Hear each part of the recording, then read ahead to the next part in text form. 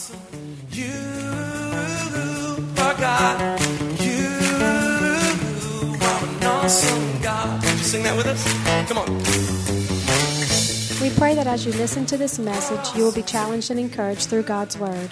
Here at Heartsease Family Life Church, it has always been our desire to see people's lives totally impacted and changed.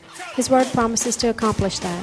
For more information in regards to our church, you can call us at 225-274-1607 or visit us on the web at www.hflc.us. We look forward to hearing from you. Be blessed now as you listen to God's Word.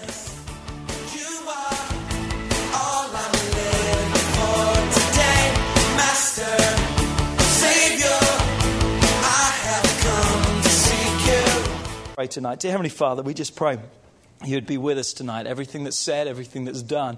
God, we pray that your will would be accomplished through that, God, that you would speak to our hearts and our lives. God, we maybe came in one way, but whatever way we came in tonight, God, I pray that we would leave another way, that we would leave changed through your word, because, God, that's what your word promises to do.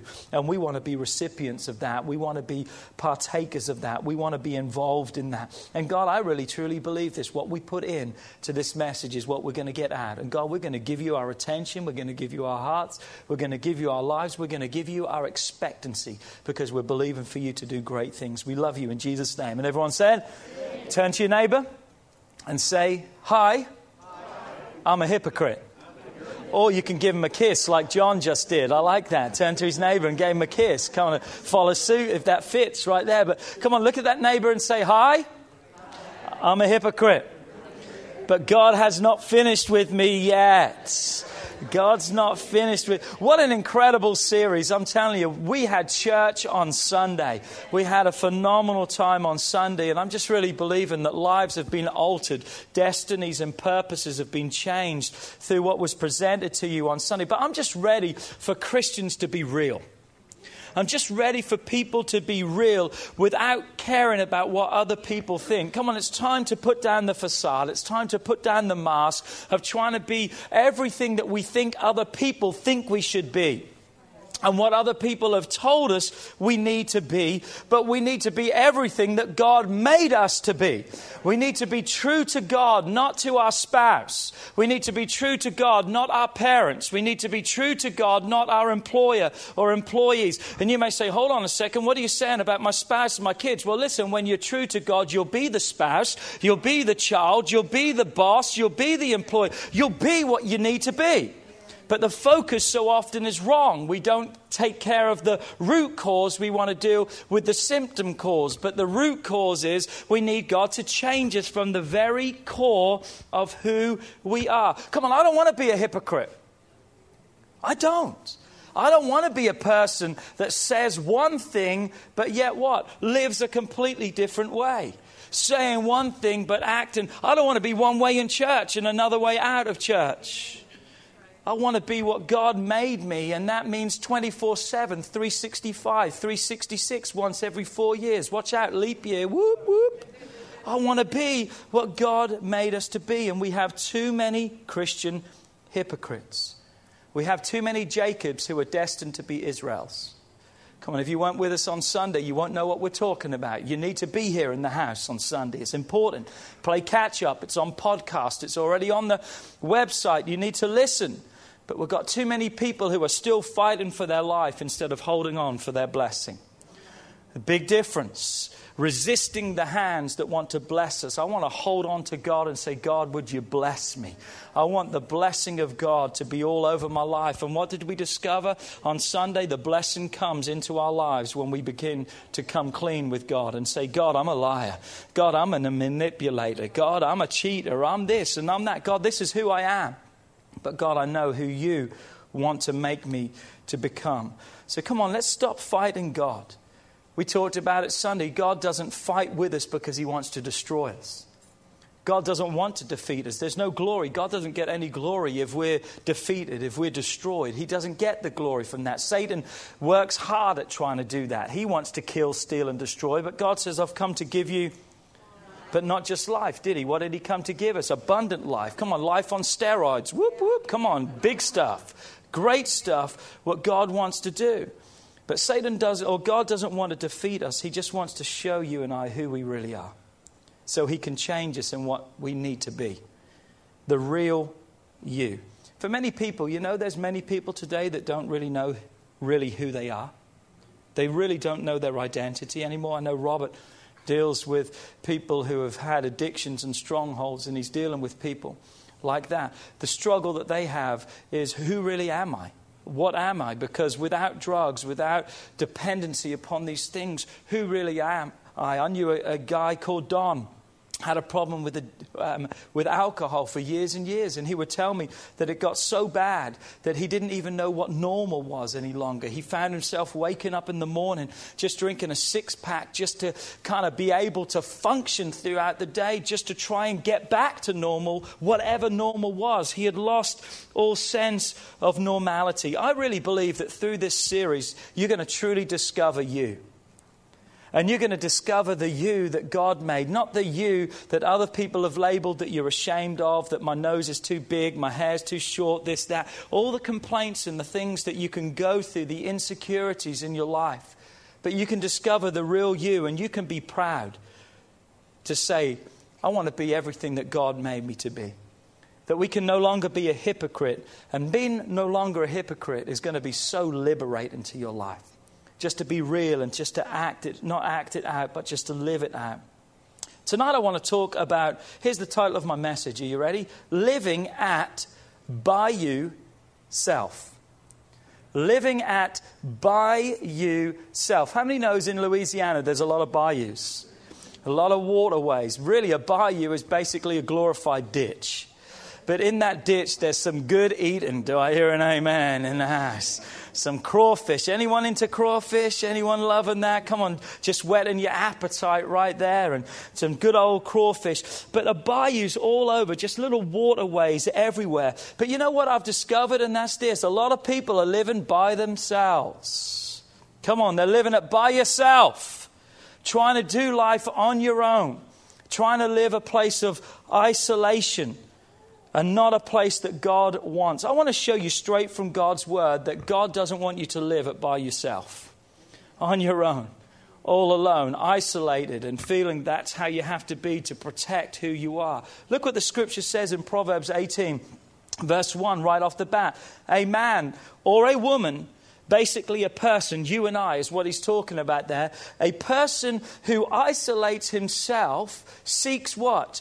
His own desires. He becomes self-centered. He becomes selfish. It's all about me and what I need for my life. And it goes on to say, what does he or she do? They rage against all wise judgment. Notice how it's written. It's not just partial judgment. It's all judgment. That there is a resistance, there is a fight, there is a rage against sound wisdom, the right things to do. For what reason? Through being isolated, through being caught up in yourself, you find yourself in the wrong place. New Living Translation says, a recluse is self-indulgent, snarling at every sound principle of conduct. So who is the person that is like that? A person who isolates themselves. I think one of the results of hypocrisy is this. We find ourselves many times isolated.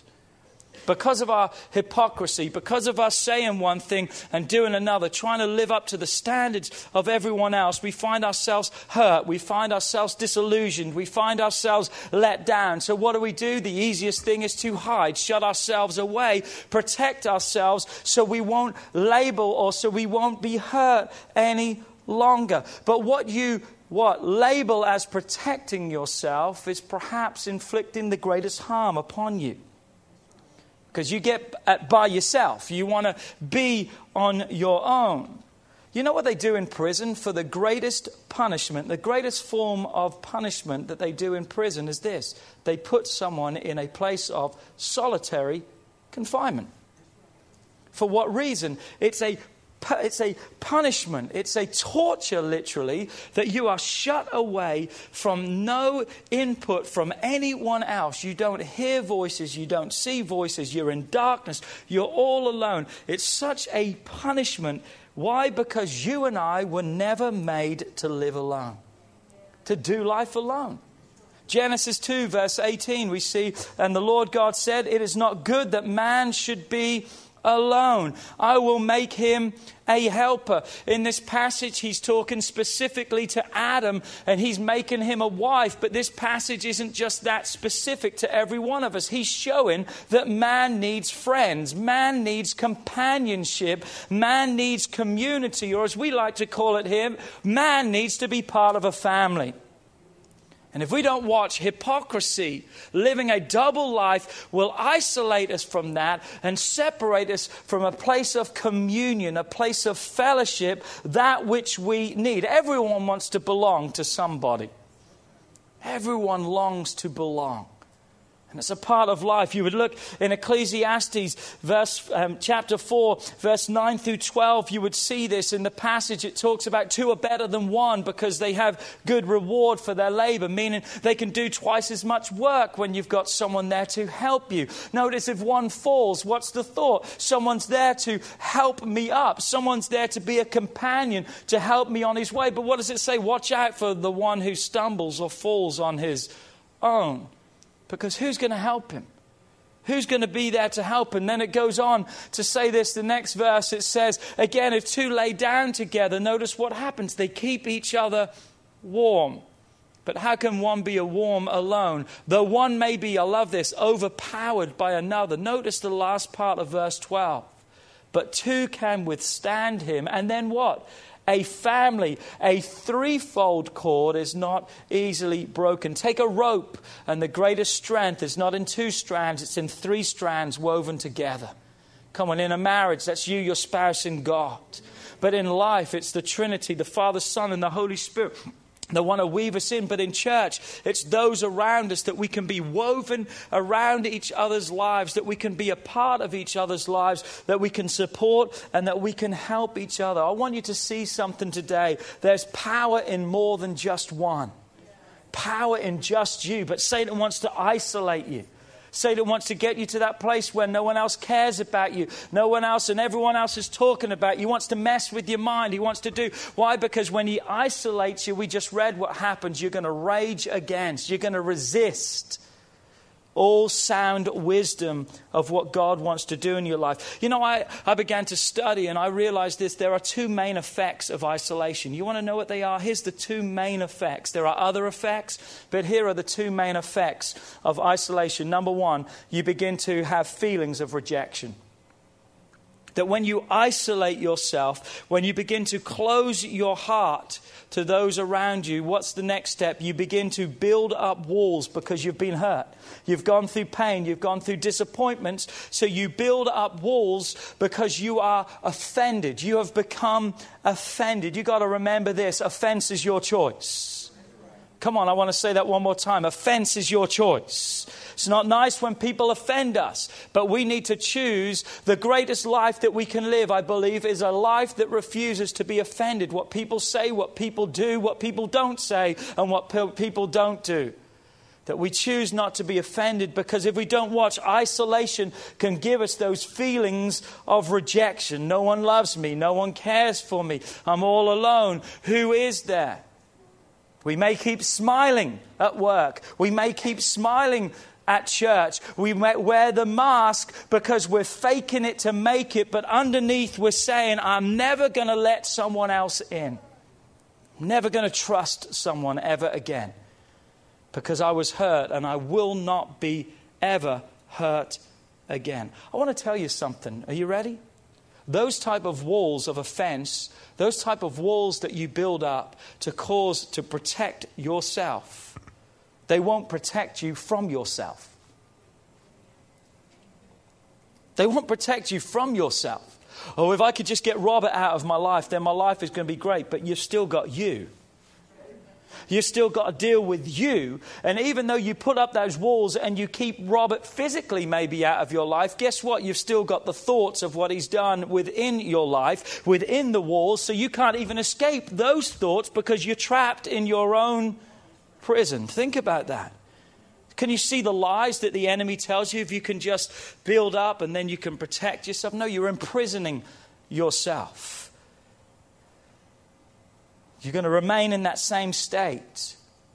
And you're going to become your own worst enemy. So effect number one, you're going to have feelings of rejection. Here's the second major effect. You're then going to start acting out according to the rejections and the feelings. You're now going to start acting. It doesn't just stop with a thought. It's going to become an action in your life. Before you know it, you're going to be what? Doing unhealthy things in your life. You're going to have unhealthy patterns that are developing in your life. Things that you thought you would never do. Places you thought you would never go. Why? Because God delivered me from those. But if you allow isolation to get over your life and the enemy to isolate you, you can be in a crowd with people and live an isolated life.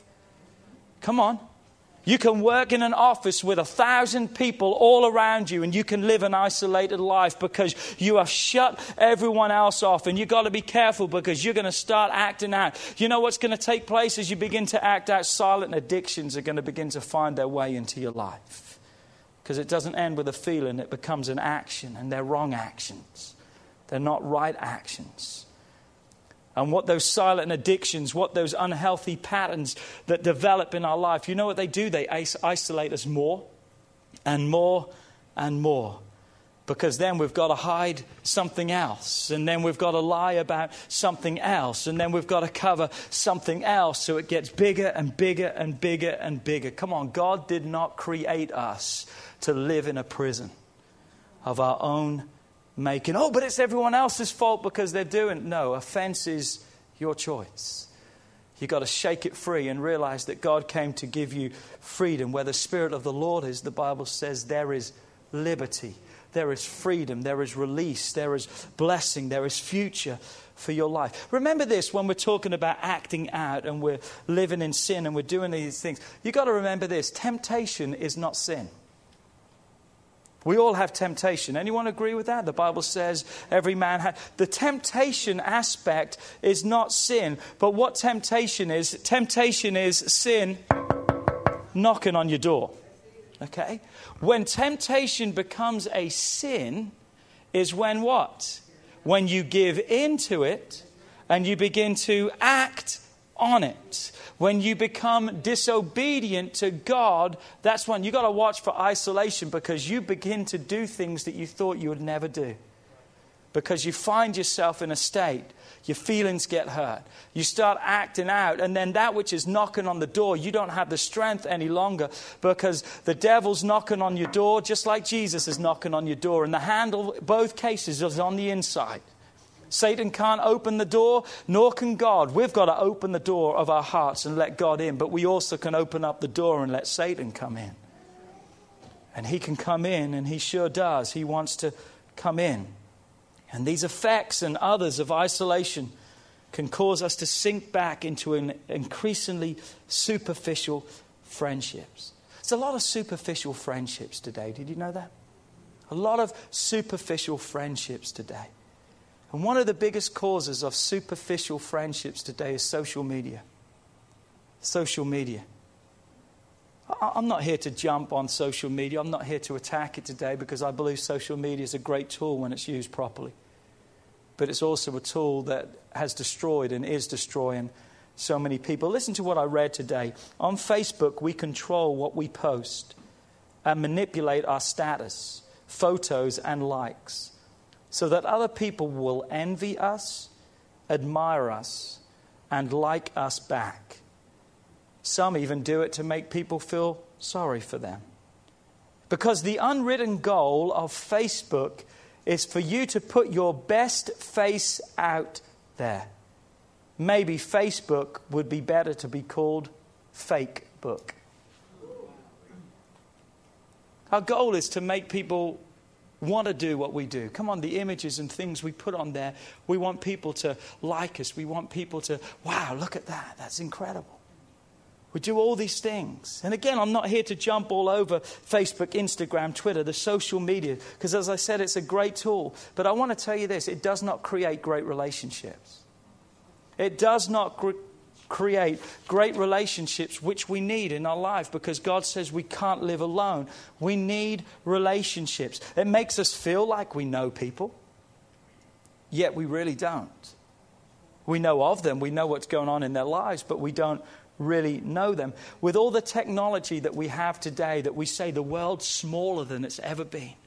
that we can reach people all over this world with all the technology and all the social media. Do you realize it has made us less connected, not more connected? Come on, it's made us less connected in a positive and helpful way in our life. And it's made us really more isolated than we even think. Think about this scenario, okay? We can have thousands of friends and followers. But when there's a need in our life, we can be left with no one to really talk to. I've got 10,000 friends on Facebook. But when there's a problem and I need someone right now, there's no one. If I need someone to go out for a coffee and have a chat and just help me, there's no one. But I've got so many friends. Do you see the disconnection if we don't watch? We've got to find and be so careful. I wrote this down. I think social media creates an itch that it cannot scratch. Creates an itch it can't scratch. Because, it's great to have, but really, who really are you talking to? What really are they? Because people can be anything they want to be on social media. So let's look tonight, if we could, at a quick story of isolation from the Bible.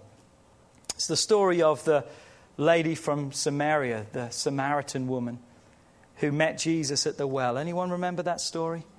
It's a great story. And if you don't know that story, we're going to go through that. Incidentally, really excited in October.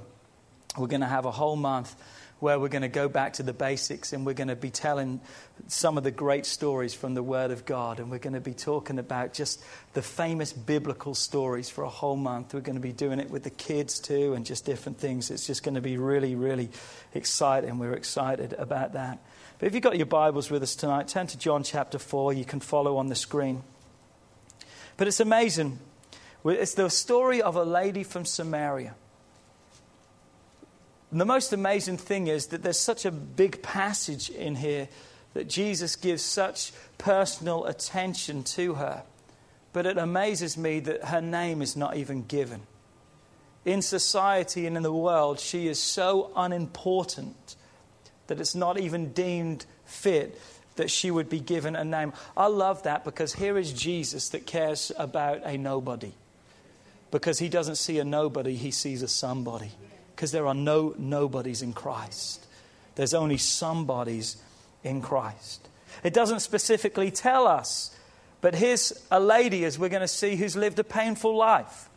She's been through the mill, so to speak. She's had a fair share of life problems. And as we begin to read and dissect this and make it through, we're going to actually see a lot of parallels from what we saw in the example of Jacob, how he had an encounter with God. And again, if you weren't here on Sunday, you missed it. You need to be here so you can hear the word of God. So look at it, what it says in John 4, verse 3 through 4. It says, "And Jesus left Judea and departed again to Galilee, but he needed to go through Samaria." I love that. He needed to go through Samaria, which doesn't sound like a big deal, but trust me, it really was. Jews didn't go there. Jews did not go to Samaria because they believed Samaritans, or the people of Samaria, they were unclean people, they were unholy people, they were scum. In fact, the Jewish people labeled them as dogs. They didn't want to be around them. That was one of the greatest insults that you could give someone of that day, calling them a dog. That's what a Samaritan was to a Jew. They would go out of their way, walking not hundreds, but many miles to go around Samaria instead of going through it. But this day, Jesus needed to go through. He was led by God to go through it. And you know why Jesus needed to go there? Because there was someone who needed to meet him. There was someone that was being set up for a life change. Aren't you glad that one day Jesus met you right where you were?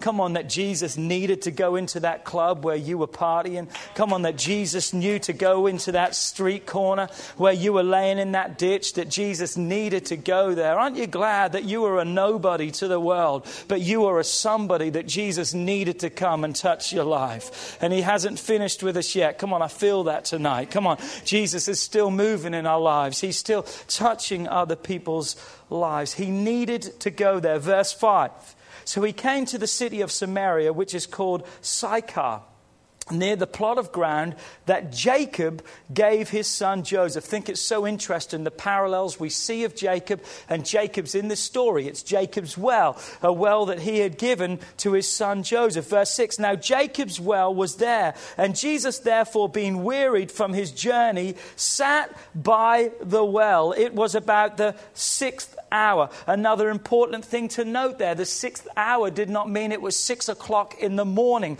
The Jewish day went from sun up to sundown. So sun up around about 6 o'clock in the morning. So this was at noon. This was high time. This was the hottest time of the day.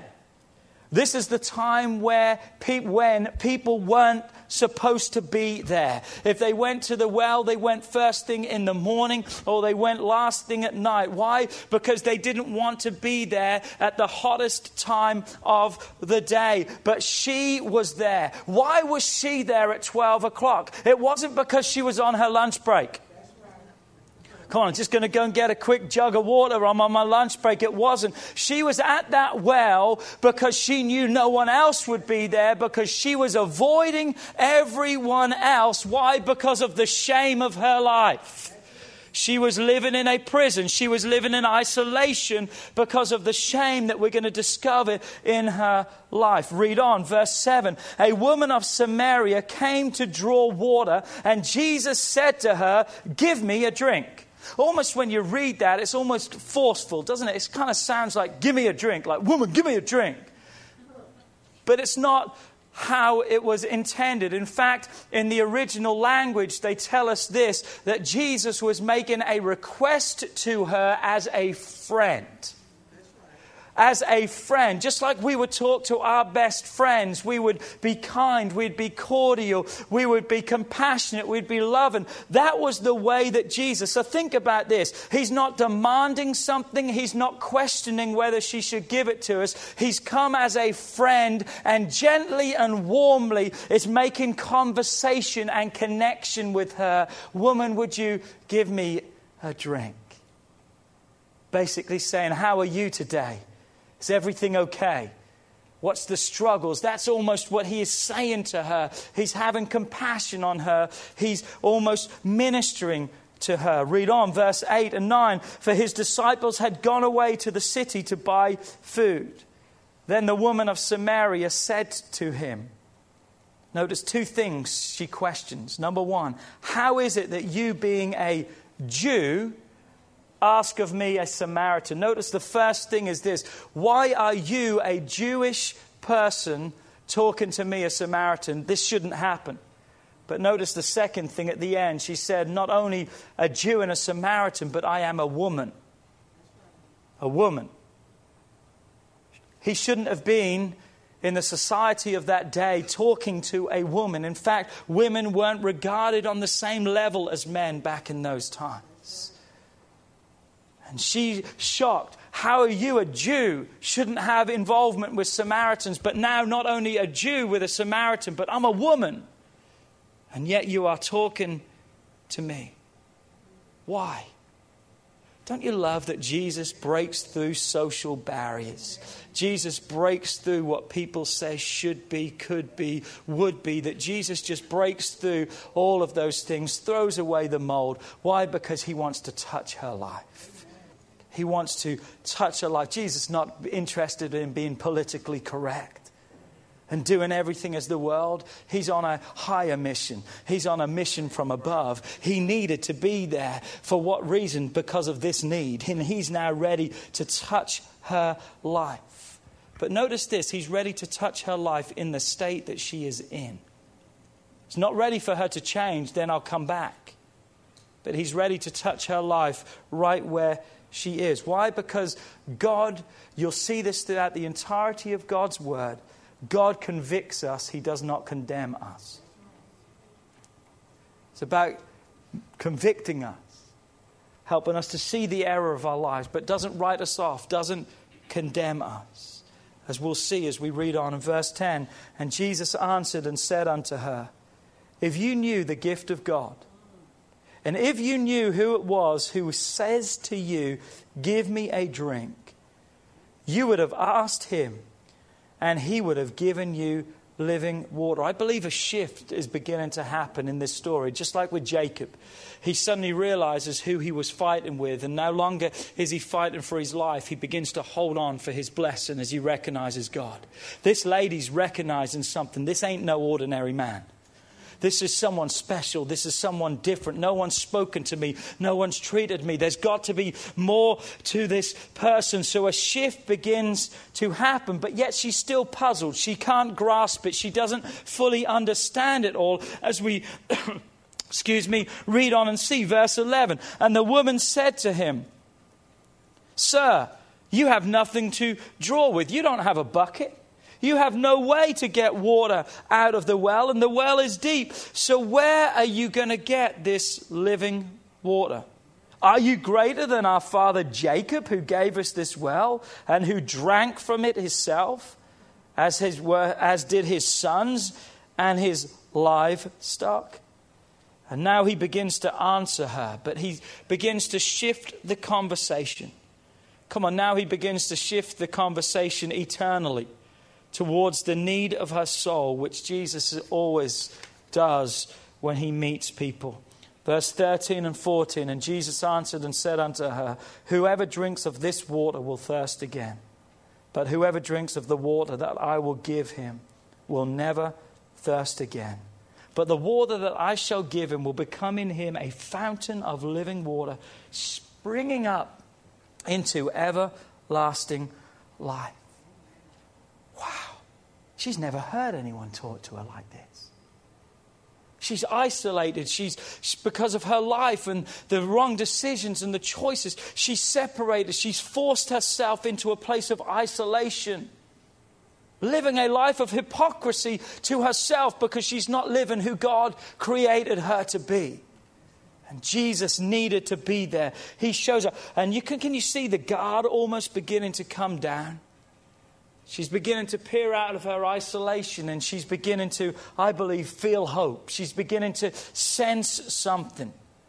And here's how she replies to Jesus. She says, "Give me some of that. I want some of that water. I want that which I'll never thirst again." Why did she say that? She said, "Hey, I want to take that." Here's the first thought. Are you ready? Here's why she wanted that. Because her first thought was, I'll never have to face rejection again. Because I'll never have to come to this well again. Jesus, if you give me that, I can lock myself up in my house. I can be safe. I can be caught up in all my problems and my circumstances and my situations. And if people would just get out of my life, then I would be fine. But we discovered earlier, didn't we, that we're not fine on our own because we're our biggest problem. I'll never have to face anyone else again. And then Jesus comes up with a strange question like he does with Jacob. Jacob says, "Bless me, Jesus." "Oh, bless me, God." And Jesus says, "What's your name, Jacob?"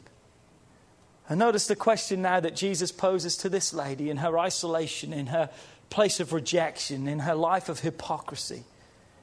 Jesus said to her, "Go and call your husband and come back. Go and get your husband and bring him back. Come on, bring him back over here." Now here's her response. It's kind of sort of the truth. She says in verse 17, "I have no husband." Now, it wasn't exactly the truth, but it wasn't really a lie either. It was a safe answer. Such a picture many times of our life. We like to skirt around the truth. Come on, we like to avoid the issues. We like to justify our actions of why we are what we are instead of being what God made us to be. Come on. Safe answer. Saying that. But now what? She hears something back that absolutely rocks her world. Jesus says to her, verse 17, "You know what? You've said right in the fact that you have no husband. For you have had 5 husbands, and the one that you have now is not your husband, so you spoke truly about that," Jesus said. "So you were kind of true, but let me tell you the whole truth, and nothing but the truth, so help us God." You've had 5 husbands. Now we can see, can't we, the reason for her isolation. We can now see why she's avoided others. What a reputation she must have had. When she walked down, all the ladies must have been screaming, "Lock up your husbands, here she comes." She had a reputation of the one who split and destroyed families and took people that she had no business to be a part of. And here's someone that no one else wanted to speak to. But she's having a personal encounter with Jesus. With Jesus. And he didn't come to condemn her. Friend, give me a drink. He loved her. He gave her hope. What Jesus knew about her was everything. He knew all about her. But even knowing everything about her, he still longed to be in relationship with her. No matter what you've done, Jesus knows everything about it. But he still needs go through to say, friend, I've got living water that you'll never have to thirst again.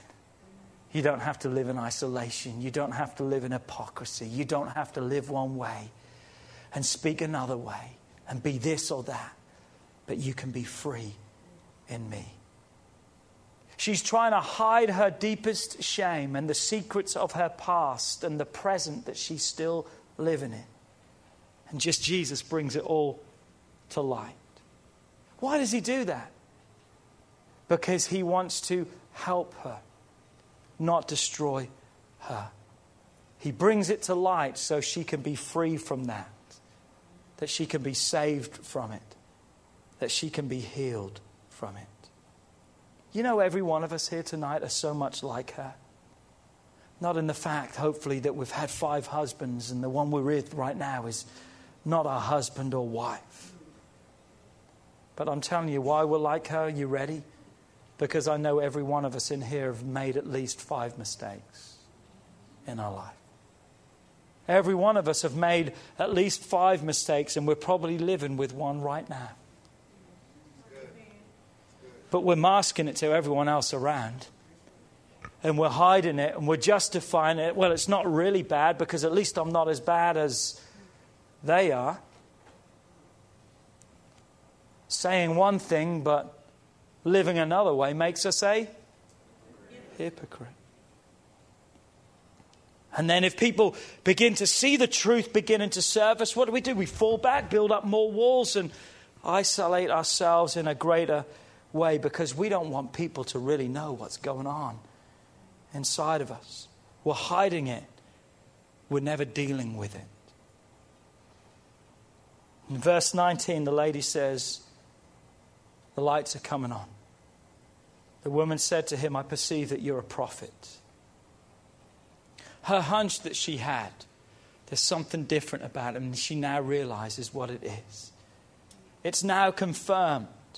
From the beginning she knew, but now she understands because she has never been treated with such compassion. She has never been treated with such love. Aren't you glad that God is a bridge builder, not a bridge breaker? Aren't you glad that he came right where you're at? And Jesus continues to talk with her and he continues to give her hope. And I'm nearly done. At the end of the story, as we jump down to verse 28 and verse 29, she then runs and tells other people. The woman then left her water pot and she went her way into the city and said to all the men of the city, come see a man who told me all the things I ever did. Could this be the Christ? Could this be the Messiah? Oh, you better believe everyone ran because they wanted to see that man who knew everything about her. But you know what the thought is here? Come see a man who told me everything I did, but yet did not condemn me. And jump down to verse 39. And as a result of those people coming and seeing Jesus and being a part of that experience, it says, and many of the Samaritans of that city believed in him because of the word of the woman who testified. Because of a life that was changed, many people came to know Christ. Satan wants to isolate you for what reason? To separate you from the people around you who need Jesus in their life. Because as a result of the change that God not only has done, but still wants to do in your life, you can impact and you can affect so many other people around. But when you're isolated, when you're in your prison, you're not given any glory and you're not given any honor to God. Because of a woman who testified, he told me everything I ever did. Tonight, if you think that you have to be perfect before God can use you, I just want you to know something. You're completely wrong about that. Because God loves to use messed up people. I'm one. Anyone else? A messed up person? We're talking past tense. Come on now. Because God did a work and a change inside of our lives. So let me bring all this to a close tonight. We've got to end. We cannot allow the hypocrisy of our lives to put us in a place of isolation. We cannot allow the hypocrisy of our lives to put us in a place of superficial relationships. Many people, but no real friends. No one really around us. We need a family. We need people who are around us. We need godly counsel. We don't need people to tell us what we want to hear. We need people to tell us what God wants to say to each one of our lives. And may I remind you that the Bible says there is wisdom in the multitude of counselors. It's not just one counselor, but it's a multitude of those who would confirm that in your life. Come on, when there's problems, you know what we were taught when we were kids, Darryl? When there's a problem in our life, we run to the house. Come on, we run to the house of God. If we're sick, man, we're the first ones in line to be prayed for. Come on, if we're tired, we need strength from God. We're going to run to the house. Because David says what? He talked about when you're in the house of God. What did he say? I was glad when they said unto me, let us go into the house. Why? Because there's singing, there's dancing, there's victory, there's liberty. Something is happening. We were taught as kids, you run to the house. You don't know how many times I pick up the phone and say to people, where have you been? Oh, we're going through a lot of stuff right now. You need to be in the house. Come on, you need to be in the house. You need to be in the house when things are good, and you definitely need to be in the house when things are bad. Because you need God in your life. But what does the enemy do? He isolates you, makes you feel sorry for yourself, makes you think that everyone's talking about you. Why? Because he wants to uproot you from that place where God has placed you, where you can lead other people to Christ. And you can bring others to him. We need to run to the house. I don't want to be a person from Proverbs 18 verse 1. The one who rages against all sound wisdom and judgment. Why? Because I'm isolating myself. It's time like never before that we connect and commit. It's time like never before that we become part of a family. To realize we're all dysfunctional in some ways, but we're sinners saved by grace. God's not finished with me yet. Aren't you glad about that? Because I'm glad he's not finished with you, because you've got some stuff that he needs to do. Dustin, you got some stuff. Tanja, you got some stuff. I love you. May, you got some stuff. We've all got some stuff, but he's not finished with us yet. And we're a work in progress. But the only way he can complete that work is if we, what? Yield to that. Surrender to that. Not isolate ourselves, separate, put in a prison around, but come and clean. Not being a Christian hypocrite. Not being a person who says one thing and does the other. You and I have got to surround ourselves with the right people that will stop at nothing to get us to Christ. Got to be around people that will take us to Christ. Don't allow past hurts. We all have them. Don't allow past disappointments or maybe present disappointments. We all have them. Don't allow past failures or even present, maybe failures right now, to rob you from God's new day that he has for you. God wants to step into your place of isolation right now and say, friend, I love you. Friend, I love you. Come on, we've got some jobs to do. We've got some souls to reach. We've got some people to touch. And I can't do it without you, but I need you. Stop believing the lies of the enemy. Stop living in a state of hypocrisy that's put you in a place of isolation where you're feeling sorry for yourself and having the wrong feelings, and now you're having the wrong actions. But be everything that God wants you to be. Come on, today's my new day. Today's my moment. Come on, Jesus needed to come for me. He's right there, right now, touching, wanting to be there for my life, just like He is for you. Would you bow your heads with me tonight, just where you're at? Just bow your heads. I'm going to ask tonight, I wonder how many people would say, as every head is bowed tonight. I know a lot of the times we don't bow our heads, we don't close our eyes, we just let people put up their hands because that's the culture we create here, because we just really believe if you can't do it in the house when everyone else is around, if you can't confess God before men, you're never going to do it out of here. But I think tonight some of us just need to get real with God on our own tonight. I wonder tonight, as every head is bowed and eyes are closed in this place, I wonder how many would lift up their hand and say, Pastor, thanks for that message. I needed that tonight. Come on. I needed that tonight. Come on, it just hit me. It just hit me. Come on, I'm not asking for hands to make me feel good. Wow, that was about 90%. I preached a good message. No, I pray the Holy Spirit preached a good message, because all I spoke was words.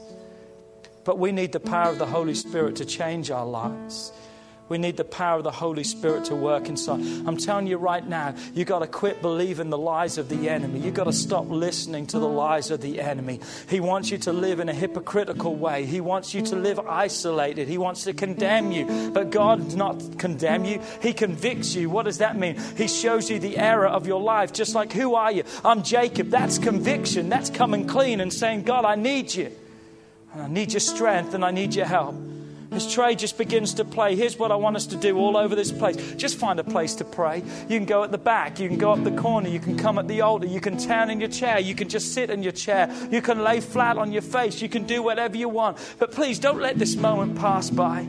Come on, don't let this moment pass by. Would you just seize this moment just for a few moments? Would you seize this moment and would you say, God, change me? Break me out of the state of where my life is, because God, I believe that you want to be my friend and I want to be your friend. I want to do what you've called me to do. I don't want to believe the lies of the enemy any longer. Come on, I don't want to live the same way. Because God, you didn't die for me to be in bondage. You didn't die for me to be depressed. You didn't die for my marriage to be on the rocks. You didn't die for me to be struggling with addictions. You didn't die for me to have a potty mouth. You didn't die for me to have all these things. But you died that I can have freedom and release and liberty, and I can be set free. My marriage can never be the same. My talk can be different. My walk can be different. I can be everything. God, that's what you came to do. God, I pray that you would do that right now. Come on, would you just pray all over this place? Come on, just see God. Just see God. Precious Jesus, precious Jesus, precious God. Precious Jesus. I'm tired of living by myself. I'm tired of living by myself in isolation. God, I want to be liberated. God, I want to have that freedom. I want to see others have that freedom and liberty in their life. To be everything that you've created them to be.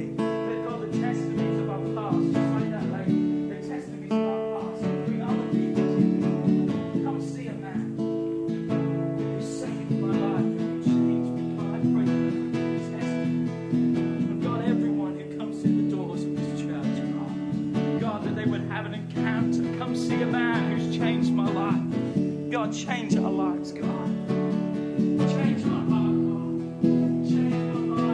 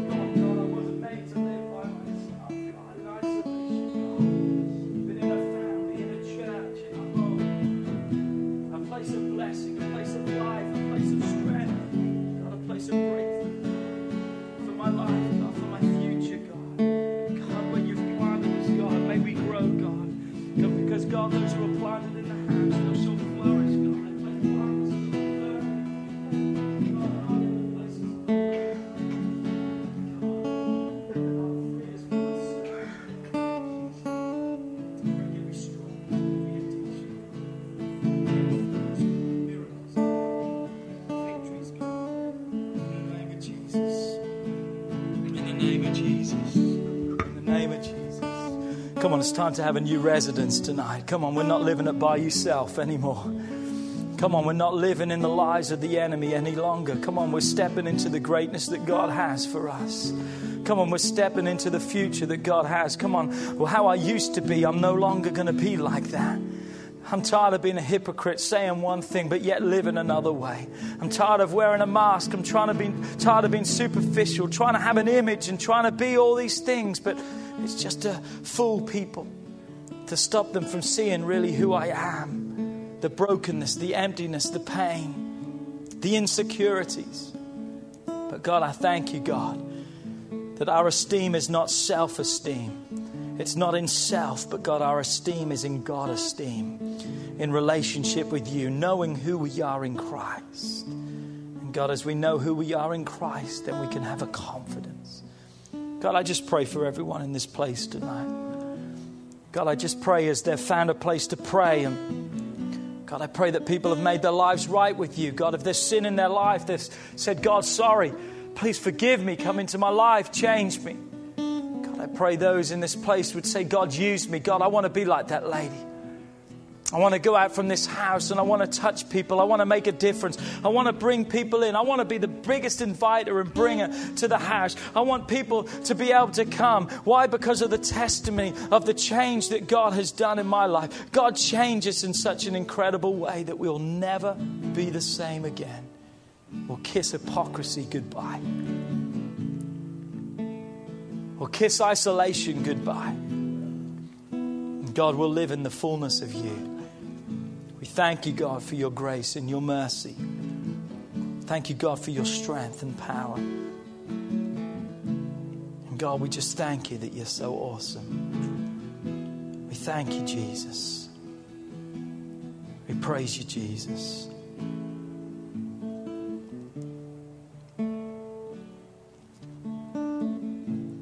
In the Word of God, there's a scripture. I can't remember exactly where it is and can't remember exactly how it goes, but paraphrased, it goes something like this. The law brought with it condemnation, but Jesus brought grace and truth. Grace and truth. The law condemned, brought no hope, but God brought grace and truth. Do you notice the order? He didn't bring truth and grace. He brought grace and truth, because we need the grace of God in order to discover the truth of God. We need the forgiveness. We need the mercies of God in our life so we can experience the truth of God. And I'm so glad tonight, no matter where we're at, what we've done, come on today, His grace and His truth is available for each one of us. Those of you who are praying and want to stay, just remain praying. And we just thank you. Be back with us on Sunday. We're just going to have a great day in the house on Sunday. Another awesome day at 9 o'clock.